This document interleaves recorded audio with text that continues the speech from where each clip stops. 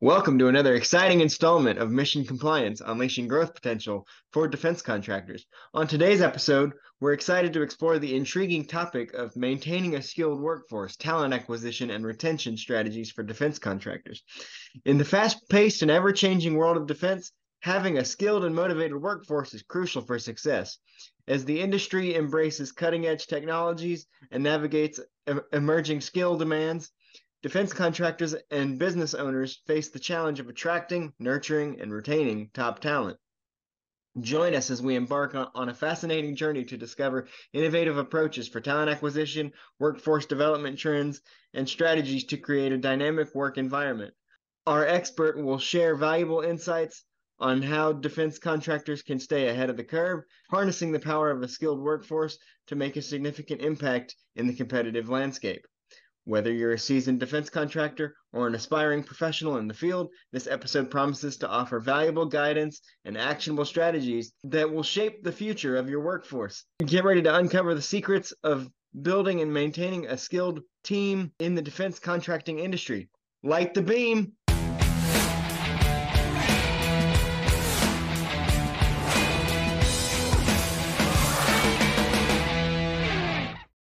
We're joined once again today by that aforementioned expert, Mike Frieder, president of On-Call Compliance Solutions and a CMMC certified assessor. Thanks for joining us again, Mike. Hey, absolutely, Roman. My pleasure. So, Mike, as I mentioned in the intro today, we're talking about talent acquisition. Building a skilled and motivated workforce can make or break a business's ability to remain agile and adapt to changing trends. With that being said, in the rapidly evolving defense industry, what are the key skill sets that defense contractors are seeking to acquire and retain in their workforce? Well, I think it's a very wide-ranging question. I think that there's a lot of things that defense contractors are looking for right now. Number one is I'll tell you what, virtually every defense contractor that I know, first and foremost, is looking for reliable people who will show up and do the work. I think that's probably number one. And do that with a positive, good attitude is number two. I think the tolerance in the workforce today for people with toxic personalities, it's gone. There's just really no room for a lot of the negativity that used to sort of pre-exist. I know that in our company, we quite literally will kick someone out of the tribe, if you will, if they bring negativity to the table. I mean, obviously there's whatever happens in the normal course of work, but we fired clients before because of it. We fired employees before because of it. You got to have a good vibe and a good place to come work. If you're going to be dedicating 8 to 10 hours of your life every day to something. So I think a great attitude and staying positive is very, very critical. And then, of course, there's the actual skill set itself, right? Employers today are looking for people who, number one, employees are demanding more pay, but in exchange for more pay, the employers are going back and demanding, more productivity for that pay. So I think that certainly, we talk a lot on this podcast in the last couple episodes about AI. I think that people are looking for those people who are intelligent enough to create good, solid prompts for things like ChatGPT.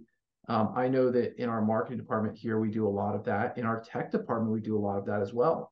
Our folks are able to leverage artificial intelligence to more quickly answer service tickets and to perform work quicker. Those companies that are designing and manufacturing, those design and engineering questions, a lot of that can be assisted with artificial intelligence. So I think that's sort of, the next big, massive skill set is, can you go into a job interview? Can you go into a defense company and explain how you're going to augment your productivity with artificial intelligence, and some of this kind of stuff. So I think those are the ones that, I think are going to get hired before, the other folks are.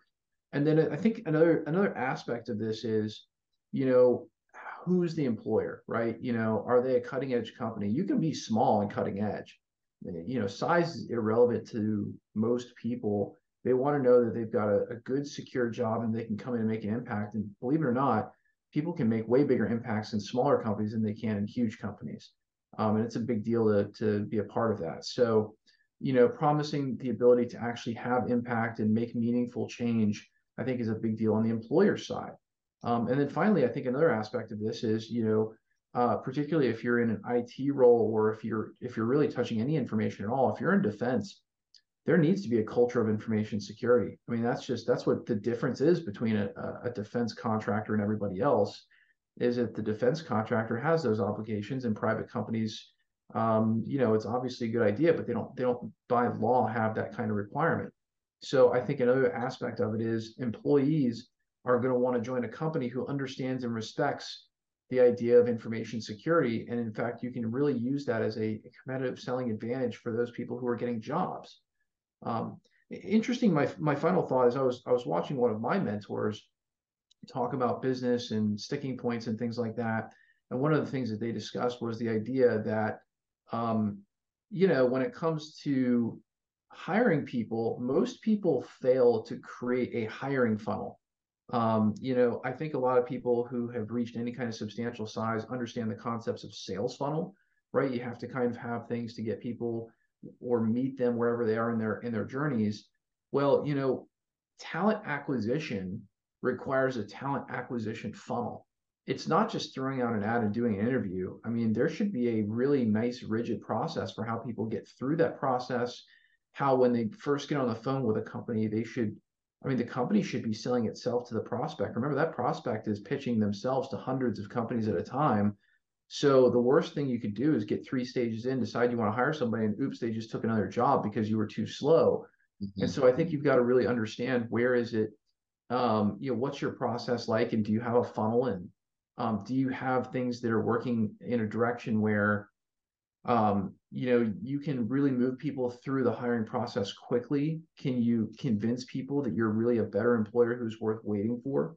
What can you convince those folks of, when it comes to, them coming through your hiring process? What is that experience like to be a prospective employee for your company? And I would definitely encourage, you to map out that journey, and maybe have a flow chart or whatever it takes in order to be able to properly, really identify that. You mentioned, companies taking too long. I have lost count of the number of jobs that I have applied for over the years that I just never heard anything back from, positive or negative, just never heard from again regarding my application, or in the situations where you get that email that says, "Hey, we're going to move in another direction, or we'd like to bring you in for an interview," or whatever, and I have forgotten the job I applied for. Like I'll get an email from a company. I'm like, I applied for this job, because it would be months later. Like there are companies that take their sweet time, and you just kind of forget that you even applied for this job, kind of thing. So that Yeah, I'll, definitely. I'll, I'll tell you, a quick story, from on call. We hired a gentleman who I thought was a really, really good hire. Um, and about 3 months into working for us, he left. And we did an exit interview, and we found out why he left. And the answer was that a year and a half prior, he had applied to the Department of Homeland Security, and he felt that working for the government was going to be more stable. He was going to get paid more by us. And the reality is that we might be, a private company, but we got some pretty good size on us now. And, stability is not an issue. It never has been. But nonetheless, that was his perception. But the interesting thing is, it took a year and a half to get hired by the government. I don't know what it is that takes the government a year and a half to hire somebody, but that is an unacceptable process. I mean, again, I would expect better out of the government when it comes to talent acquisition. And the reality is that stuff like that really messes with a lot of people in the market. It messed with us in that particular case. That we had that position rehired in 3 weeks, and it was not the end of the world. We had put him through some training, and we lost some money on that situation. But again, those things happen, and you have to watch out for them. So I think another thing when it comes to talent acquisition is, you've kind of also got to ask, hey, listen, where else have you applied to? Is there anywhere you've applied to? Or if they said yes, you would just up and quit my company. That's a really, really fantastic question. We have our HR people ask, where else have you applied? Is there any job besides ours that you really kind of wish that you would get, that you've applied for, that you find more interesting than this? Because if those people, if they say yes and they tell you about who it is, you've really got to weigh the likelihood that they may get hired by them. If you see the positive in them, so does this other entity. They may just have a longer hiring process. Talent acquisition has always been a challenge for companies. The good news is if you have the right culture, once you do get those people hired, the idea is that you can actually get them to stick around. No, absolutely. I agree with you that anybody that's got a super long hiring process, like if you're putting an application out there, if you're kind of dangling that bait of like, hey, we're looking for somebody, I would think it's you need that person quick. I once, just a quick story of my own, I was emailed by a CEO of a small company, and he was like, "Hey, we saw your thing. We'd like you to apply." And so I applied. I did a phone interview with this guy, and then I didn't hear anything for a while. And then I reached out and I was like, "Hey, is there any further information on this?" He's like, "Oh, we've decided not to hire this position." It's like you reached out to me, you interviewed me, and then you decide months later without telling me that you're just not not gonna hire for that position. But sometimes companies don't have a clear path of where they're gonna go, and it becomes evident to whoever they're trying to hire usually. Just as important as bringing in the right talent to your business is keeping the talent properly trained and prepared for what comes next. So, how can defense contractors invest in ongoing workforce development to ensure their employees remain up to date with the latest advancements and and industry best practices? Because the defense industry is one that changes every day. So, Yeah, how can contractors keep their employees up to date? that's a great question. Interestingly, there's a lot of training out there that's free offered by the government when it comes to defense type training. So, for instance, there's a lot of information security training that's offered for free. The DoD offers free mandatory CUI training. They offer free um, insider threat training. So there's a ton of training out there. You just got to go and look and see what's out there that's relevant to you. That's one way. I think the other thing is, and it's interesting. I have a friend of mine that runs a company called Productivity Gladiator, and that is a very interesting company. There are very few companies out there that focus on employees as an asset for the company. And I know in our company, we really consider the team members probably our number one asset. So, his company is kind of near and dear to my heart because what it does is it goes in and sort of trains those people on how to have some better personal and life skills, which I think is really awesome. I'd like to see him offer it as an employee benefit to employers. I think employers would snatch that up very quickly. Um, but nonetheless, I think, what is it that an employer can sort of do there and supplement training from the day they come in. Obviously, there's on the job training. I think not enough employers do cross training. They sort of have a problem they have to solve. They bring that person in, they solve the problem, and then they kind of just leave them there to rot. We do a ton of cross training here at On Call. And a lot of that is because of employee retention, right? One, if we don't retain an employee, we need someone else who can cover them immediately. Number two is people want to learn. The number one challenge I've had running a high tech company is that we really bring in some brilliantly smart people. And those brilliantly smart people, they want to learn and grow themselves. I mean, right? Like, yeah, they're there for the money, but the reality is that's never the only reason someone is in a job, generally speaking. I mean, they really, they're there to grow themselves, they're there to learn things. And so cross training is one sort of built-in easy way that you can pull off a benefit for the company and a benefit from the employee. They get to learn something new. The company gets to have, kind of duplicate coverage. And it really, the cost is minimal to nothing. So that's one thing. I think the next thing is, and I have to share with you, I just did this myself. Sometimes you just have to go out there and kind of buy some training for somebody. For instance, we pay for certifications for our people. We encourage them through both monetary incentives and just general encouragement through company meetings that we want to see them grow and evolve here. Our company is growing and evolving. The people need to keep up with the company. And so they need to continue every year. If they want that raise, they've got to continue to demonstrate more and more value to being a part of the organization. So I think that's kind of another really key factor is one, is it built into your company culture to encourage growth? Two, are you backing that talk with something real? Like, for instance, what we do is we actually pay for, designated set of certifications along that employee's upgrade path, if you will. And then I think the other thing too, and this is probably, for my owner listeners out there, I got to tell you, I spent a good bit of time learning. It's interesting as a CEO.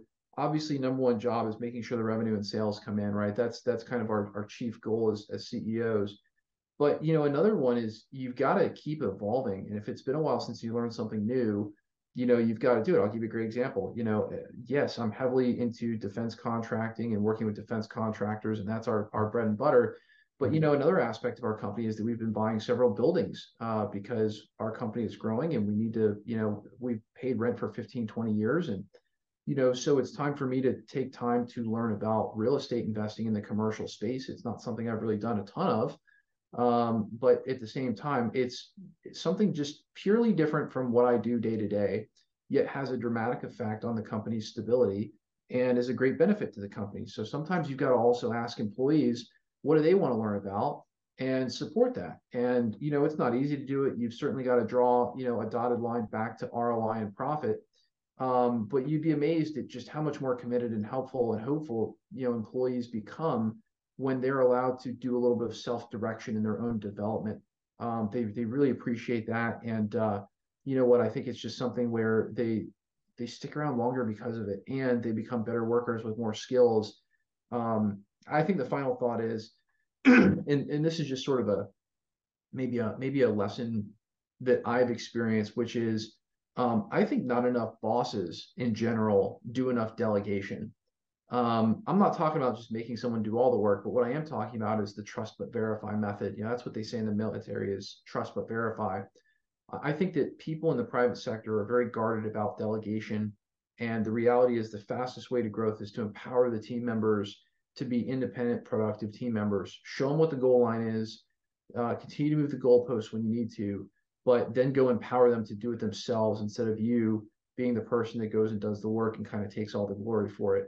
That I think has been one of my big, when we were transitioning from a small business to a medium-sized business, that was probably the defining change that was made. Was I backed out of the way and really, just really frankly got out of my own way, and then I was able to see that the company could actually run on its own without me. And then we began to evolve, and we probably wouldn't be anywhere near as far along. I think we're probably further than just about anybody else in the defense compliance space if it wasn't for the fact that I have nearly all of my time to spend dedicated to helping drive programs forward and figure out what the next thing is. I think if the company didn't, if I wasn't willing to empower those people, it just wouldn't happen. And why do people not do that? They don't do that because they perceive there to be risk in allowing someone else to handle what is theirs. I think that's false. I think that I think that's something that is a false misnomer in a lot of people's heads when it comes to business. You've always got to verify the work got done correctly and take feedback very seriously, but you've got to let go. You've got to share that glory with somebody else. Right, absolutely, absolutely. Delegation and cross training, all those are great ways to help keep your employees up to date. I absolutely agree. So developing a skilled workforce, like every other sector of a business, is not without its challenges. What are the challenges faced by defense contractors in developing a sustainable workforce, and how can they proactively address these challenges? Great question. I think one of the big challenges is there's a lot of sort of red tape and rules when it comes to defense contracting. The sales is more challenging. You've really got to be writing proposals that are in a specified format. You're going to lose a lot of bids and proposals when you're in defense contracting. But like all sales, it is a numbers game. It is something that I think you have to understand that there's a lot of losing when it comes to winning. And that's I don't think anything is different, when it comes to sports, practice, developing a company in private sector, any of that stuff. You just have to understand that you're going to need to get good at the proposal writing process, and that's different than any other kind of business. Second thing is that you are going to require some unique skill sets. So I think you've got to build into your proposals more profit to be able to compensate your people better in defense, probably one of the reasons why I really like defense. I think the people in defense generally are happier. They get paid more. There's always work to do, and it's a very challenging place to be, which I think a lot of people really like. So yeah, I think that's it. And then I think the company has a significant challenge. For instance, in manufacturing, you've got to continually send your people off to AutoCAD training, and getting to know the latest digital systems that are ultimately going to make the company way more efficient at what they do. So I think there's sort of that element of it too. So I think that it's really a burden on any company to continue developing their workforce and keeping them engaged. But I think in defense, it's an even bigger burden. And then, of course, there's all of the rules and things you can and can't do when it comes to DFARS and NIST compliance. As a defense contractor, you've got to have information security at the forefront of any effort. Got it. Absolutely, absolutely. You got to be ready. You got to be ready. So, before we get to our dumb question, before our silly question, no questions there are no dumb questions. You've talked about other CEOs and how and what they're looking for. And as a CEO yourself, when you're trying to build out, when you're trying to grow, when you're trying to build out your workforce, what kind of things do you look for? I mean, that's a really great question. And I'll tell you that I wish that one of our HR people, Andrew, was on this call with me. He'd probably have a better answer than I would. But um, what do we look for? We look for quality individuals who are frankly into our mission. I mean, there's a lot of different things you look for. You look for, can they do the job? Are they capable? And we've certainly got questionnaires and things like that we go through. We have routines to figure out if people are capable.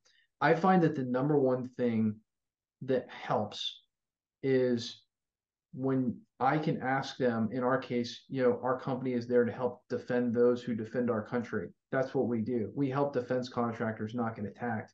We help them win more business. We help them succeed in defense contracting. If they're into that mission, that's 90% of it.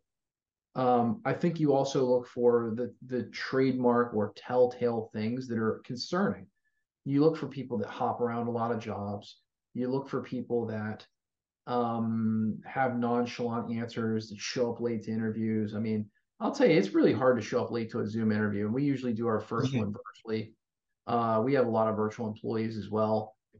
If you can't show up to a Zoom meeting on time, it's just like an instant no-go to me. Not because I have a problem with you being 2 minutes late to a meeting, but because that's your first impression with me, and that's not good.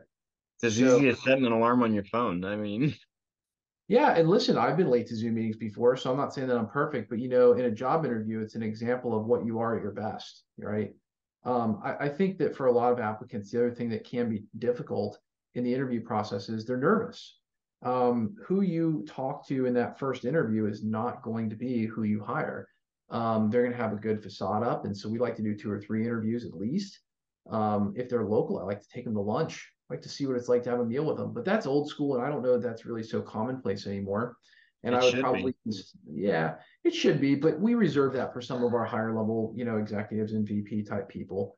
And I'll tell you what, man, it's really it heavily weights on how into the mission they are, and then what is their skill set. And then I think another thing is we have a couple of questions that try to diagnose um, are they teachable? Are they humble enough to think that they don't know everything? And are they willing to be taught? Because if they're not willing to be taught, then um, you're going to wind up in a situation where you're just not going to be able to really get more than what you had on day one.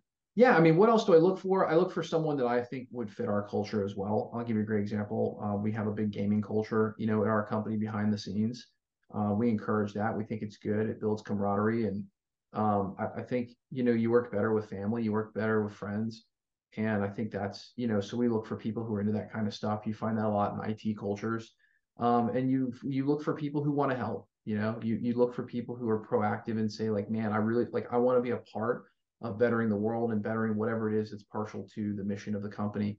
And I think from there, you break down into more job specific related things. So now that we've covered all the bases, all the serious stuff, all the stuff that bring people to the podcast, probably now we have a little bit of fun. So when we talk about retention, employee retention, and bringing in the right people and keeping them around, and preparing them. What if, instead of job titles, how about giving employees cool superhero names? Who wouldn't want to be Captain Compliance or Data Defender or HR man? You know, I mean, I'll tell you, around our company, we have a few people with names like that. They call me the fearless leader, and I think so I think there's absolutely nothing wrong with nicknames. The bottom line is, you know what, we make it happen, and I'll tell you what, it's a striking question because we have a lot of that hero theme, both in and out of our company around who we are, right? We make our clients into compliance heroes. That's a big part exactly. of our branding. People are if people are watching on YouTube. There's the YouTube background back there behind you. It has a shield on the framed picture that's made specifically to look similar to Captain America's. Yeah, So 100%. It's huge. And and that's what we want to do. We want to make people feel like heroes. When they choose to work with us, they are the hero, right? We're empowering them to solve these challenging compliance issues and working right alongside them like Robin and Batman. So, yeah, it's huge. We have a lot of that going on. And then I think, the next thing is we certainly also have superheroes within our own company. I mean, I don't think we really have anybody, honestly, that's not a hero. I mean, whether you're doing data analytics for us or whether you're, doing, one of our compliance consultants or, one of our folks on service desk, like there's no such thing as a person in our company that's not a hero. And we let them know that, we're really, really big into making sure that people know just how valued they are because they are heroes to our clients. And I don't take that lightly. I think it's a big deal. And I think people get sad and quit jobs when they don't understand the huge value that they bring. And I think one of the challenging things for any boss in any position, but really like if you're supervising people, I think one of your number one activities should be looking for the good that they're doing in a week and making sure that they've heard from you at least once about great stuff you've done. I mean, I think if you do that, at least in my experience, and again, I'm no expert, but my wife does have a PhD in human resources management. So maybe I do have a little bit of maybe above average expertise for the have some typical insight, yeah. person. So I get to hear about it every night. Is you know, if you want to build a great long-term culture, if you want to be an awesome place to work, or if you just want to be a great person to work for, find a way to make sure that your people know that they're appreciated. If you do that one thing, everybody's life is great. Your life is better because you're doling out positive vibes. Their life is better because, well, look, let's be honest, being told you're appreciated is just not something that most people really get to hear enough. And they're sitting there 8 hours a day, 10 hours a day, busting their butts for you. So it really does help to hear that once in a while. So, I share that to say, I think that's one thing that if you just really want to succeed, especially as a defense contractor, because the work is relentless, I think that's one thing you can do, whether you're a boss, a manager, doesn't, owner, doesn't matter. Make sure your people know they're appreciated. 100%. As we talked about on a previous episode, that can be the most valuable thing that you do. Um, and that wraps up another great episode of Mission Compliance. We hope our discussion today has provided you with valuable insights, practical strategies, and the inspiration to navigate the ever-evolving world of defense. We'd like to thank Mike for coming on once again and telling us the importance of proper employee training, employee retention, and bringing in the right people for your workforce. Thanks, Mike. Hey, it's my pleasure, Roman. Great to talk to you as always. But the conversation does not end here. We encourage you to continue exploring these topics and connect with us on our social media channels.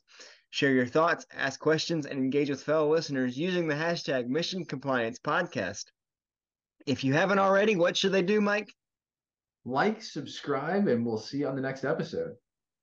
Hit us up on your favorite podcast platforms to be the very first to know when new episodes are released. And we truly appreciate it if you could take a moment to, as Mike said, rate, review, comment on the show. Let us know what you like. It helps us bring you more high quality content.